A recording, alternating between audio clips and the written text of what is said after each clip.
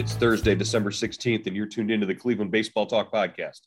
I'm Joe Noga, joined by Paul Hoynesy.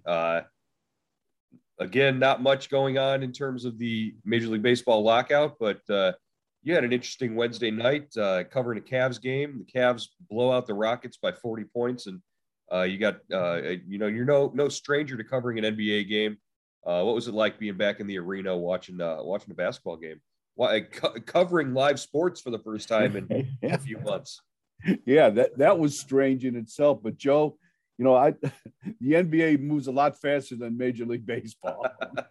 My head was on a swivel. I don't think I saw a play in the second half as I was, trying to write running and trying to catch up and trying to make deadlines. So it was interesting, but it was a lot of fun. It was the Cavs were, Cavs PR people treated me great, and the players were good to talk to. And the thing, I sound like fanboy here, but I just can't get over how big those guys are. You lose perspective of it when you just watch it on TV.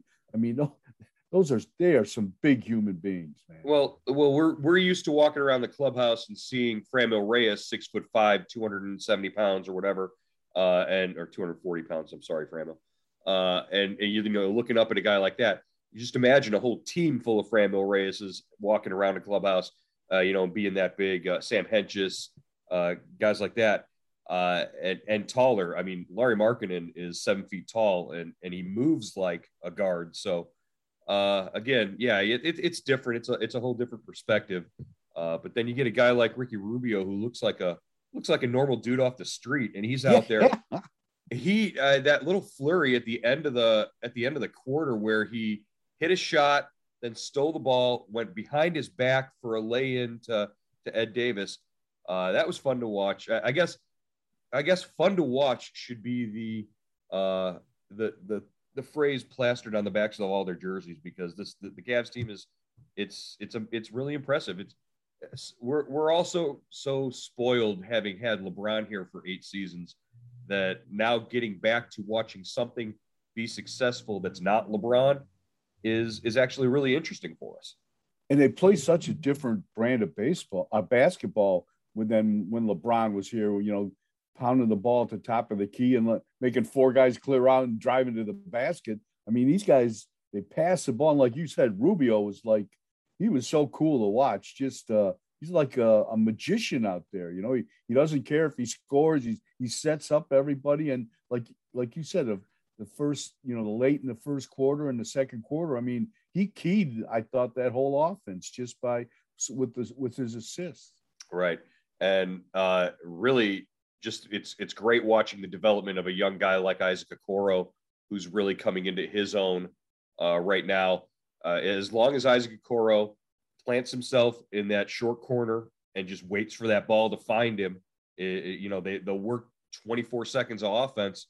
And if they can't get it into a big guy, they kick it around, and Okoro is always standing there wide open. And he's been hitting threes at an alarming clip. If you're an opponent, he's up over 50% on 3-point shots over his last 3 or 4 games. And if he's able to do that, this Cavs offense is you can't defend it. Yeah, and I was watching them do some drills early, before the game started, an hour or so before the game started, and that's what he was doing. He was going from one corner to another, shooting threes and working on that shot. And he goes, 3 for 3 in the game. So the work is paying off. Yeah, that's exactly it. Well, we sound like Chris Fedor sitting here talking about the breaking down the Cavs, I guess. All because Chris is at home having fun with the newborn, his son that was born just a couple weeks ago. A couple more weeks of paternity leave for Chris, and I believe I'm back at the arena on New Year's Eve for a game, so I'll be celebrating. Ringing in the new year with the Cavs and all the folks there at Rocket Mortgage Fieldhouse covering that game as well. Hopefully by then we've got some movement in this the lockout situation, the collective bargaining agreement, and I believe I saw a report on MLB Trade Rumors that said neither side plans to discuss economics until after the first of the year. So hopefully by January 31st, we get some movement on that front. Yeah, I guess they can talk, some, secondary, secondary situations or secondary positions, but it's not going to get into the meat and potatoes of it until January, until the hard stuff, the stuff that has caused this workout in the first place. Yeah, well, it's not like the tail's going to wag the dog on this. It's not like talking about a universal DH is going to, steer the economic portion of the discussions. So maybe if they can clean up some of that stuff and get that taken care of first, and then just leave the question of, changes to arbitration or service time and things like that. Maybe those get worked out, a little quicker. Again, we're still looking at that February 1st deadline as a, at least get them started talking and in serious negotiations, because that leaves you a short month then to have things wrapped up before March 1st. And if it's not a done deal by March 1st, then we're in for a world of hurt there. Yeah, definitely, Joe. If anything, what we've learned, from the pandemic and spring training 1 and spring training 2, pitchers need that time. They need 6 weeks, at least 6 weeks to get ready. It sounds trivial. It sounds like archaic almost, but they really need that time. Position players are a different animal. They can get ready faster, but if you mess with the pitchers, off season, if his time that he needs to condition himself and stretch his arm out, you're asking for trouble. And so that's the main cause. That's the main reason for spring training, to get the pitchers ready. And if you cut that short, you're playing with fire. Yeah, and particularly the Guardians this year with Shane Bieber, Aaron Savali, and Zach Plesac all not having pitched full seasons in 2021 because of injury. You really don't want to get them off of that schedule, because you risk them being injured again in 2022. And that would be a complete disaster. I mean, at least those 3 guys have to make as many starts as possible in 2022 for Cleveland to be as successful as they possibly can. Oh, there's no doubt about that. And I would think, if spring training comes off, as scheduled, those guys would probably be on a kind of a slow go thing, early. They wouldn't pitch until, maybe the second week of March, and then they'd ease them into some games just to make sure, they're okay. Yeah, that's we've seen that in the past with Corey Kluber, with Carlos Carrasco. They'll do live batting practice on the backfields there at Goodyear Ballpark, and really not make it, or I'm sorry, at the Goodyear training facility, and not really make it across the street to Goodyear Ballpark until, like you said, the second or third week of exhibition games. We did see the Guardians put their exhibition schedule and their tickets for is this wishful thinking, Hoinsey? They put their tickets on sale for spring training. Maybe they know something that the rest of us don't. Yeah, that's being very optimistic. I would think, they put on schedule too. So, yeah, hopefully they do know something that we don't know, and this thing goes off as planned. But, just when it comes down to these two parties, nothing gets done until the last minute, and both sides seem pretty entrenched. And I've got a bad feeling about this, Joe. I don't think, I think the regular season could very well be delayed. Hoinsey busting out the Han Solo lines from Star Wars. I got a bad feeling about this. I don't like it. Normally, I love a good Star Wars reference, but I thought I saw somewhere that the Guardians were giving away one of the new Diamond C logo Christmas ornaments with either, I don't know if it was with a season ticket package, or maybe there was one deal where you could buy a ticket for opening day, where you could reserve the ability to buy a ticket for opening day. That was very interesting, I thought, as well. As the first time I'd seen something like being able to buy tickets early, and that was a ticket for a regular season game too. So, kind of interesting there. Yeah, realizing that this lockout sort of stunts their ability to capitalize on the whole transition over to Guardians as well. Yeah, I mean, what can go wrong does go wrong. It just seems like these last 2 years in Major League Baseball. First the 2020 season gets cut short. Then we've got 2021. With the basic agreement, and just when you get everybody back in the ballpark, you get that enthusiasm going. You have a good postseason, and then the labor situation sets in. So baseball's had a couple tough seasons here, and the Indians are right in there with it. And the Indians, I should say, the Guardians, and I think right now they can't get out of their own way, and a lot of it isn't their fault. All right. Well, at least they're not dealing with a COVID situation like the Browns are, where half the roster is under quarantine right now, and you'll have backups making their NFL debut on Saturday with the league that refuses to move a game simply because they don't have to. It's just an unbelievable situation that the Browns are dealing with COVID, and right now I think every other sports league is looking at the NFL as an example of how not to handle some of these things. Joe, and it just makes you. I don't know if it's a new variant that the new variant has caused this, but you hear reports that everybody on the Browns, every player on the Browns except one is vaccinated, and they're still dealing with this. We both covered the Indians all year last season. They had one guy, right? Maybe two guys. Bieber had it in spring training, right? And Ernie Clement had dealt with something. We thought they never really came out and told us that, but what's the difference? How are the two organizations handling this, or is it this new variant that really has kind of crushed has gotten ahead of the vaccination, the vaccine that everyone is taking? I mean, I would hesitate to indict the Browns as an organization over, not following protocols. I think they've done pretty much everything they can. I think right now the situation is that this variant is a much easier to spread than anything that we've all dealt with before. So, we're looking at a situation here over the holidays where we might have to go into shutdown for a lot of stuff. Cleveland State men's basketball team canceled their next 2 games because of this as well. I'm sure that they wouldn't have enough guys to play if they were all tested and everything. So, it's a scary situation moving forward as we all understand it.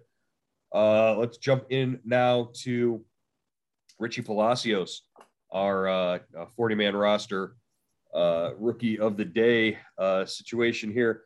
We saw Richie Palacios in the Arizona Fall League this year. 2021, sort of a breakout year for him after really not having played since 2018, the year he was drafted. And that year, he was successful. He was he caught a couple of people's eyes early in 2018. Then 2019 had shoulder surgery, missed the entire year, missed all of 2020, obviously with the pandemic, and then comes back this year and does all he does is go out and lead the organization in batting with a 297 average. Yeah, Joe, he's really an interesting guy. He played mostly infield, at Akron, and played a little outfield with Columbus when he got promoted. Then he goes to the Arizona Fall League and plays. All he does is play the outfield. So, I wonder if they're looking at him. If you look at that 40-man roster and try to break it down, I think he's got a chance maybe to, be a fourth outfielder on this team, to break camp with them, because, I'm sure, when this thing ends, when the lockout ends, they're not sad, they're not done. They're going to go out and try to get a veteran outfielder. But if they don't, I mean, Palacios kind of right on the edge here. He's 24. He might have a shot here to be, an extra guy. Yeah, could he be your left fielder in the moment if you go and trade for sort of a headliner right fielder?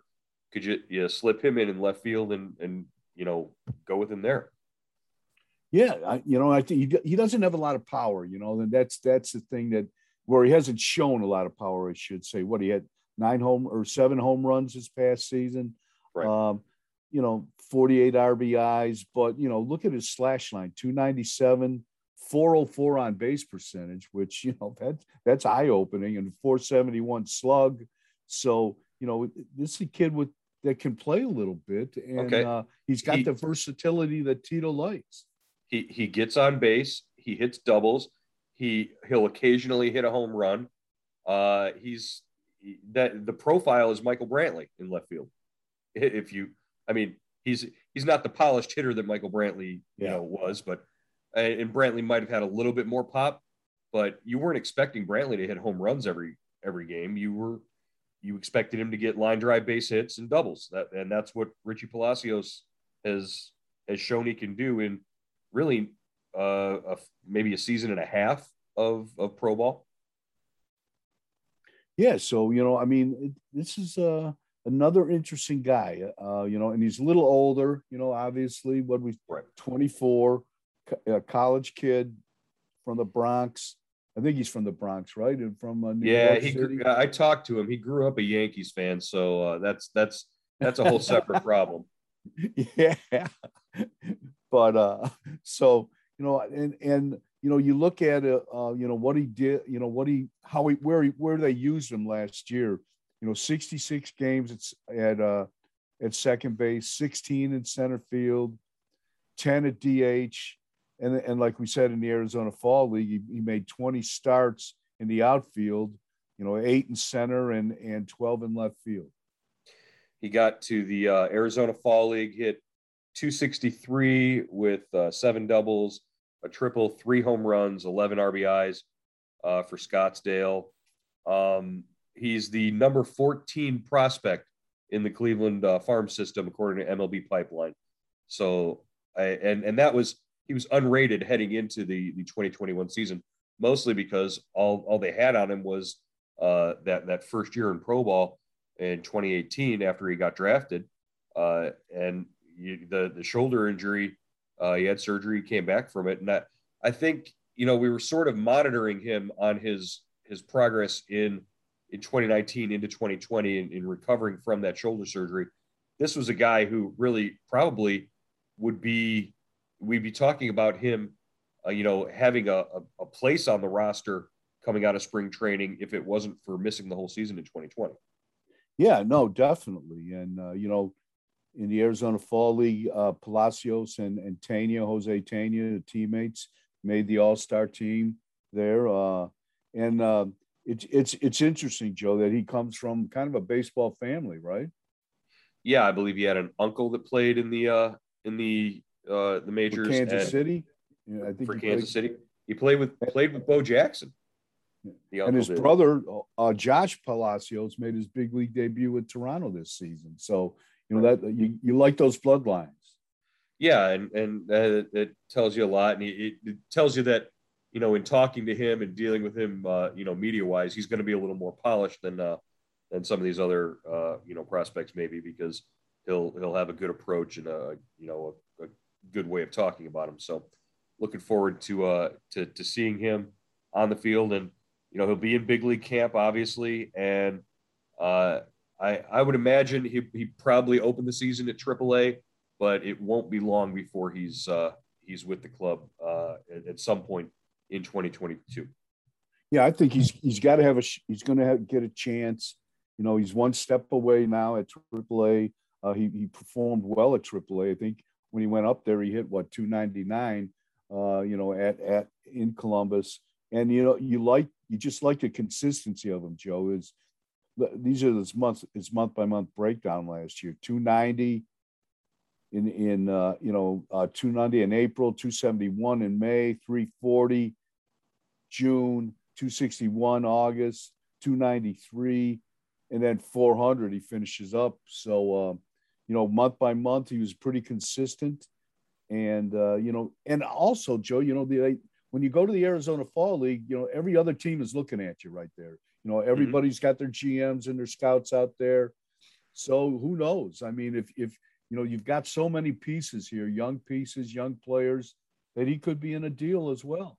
Yeah, that's another thing for sure is, take a look at him as an enhancement to a trade piece maybe, and you bring in a proven controllable outfielder as well to put out there. But I like him. I know I want to see him. I want to see him in a Guardians uniform.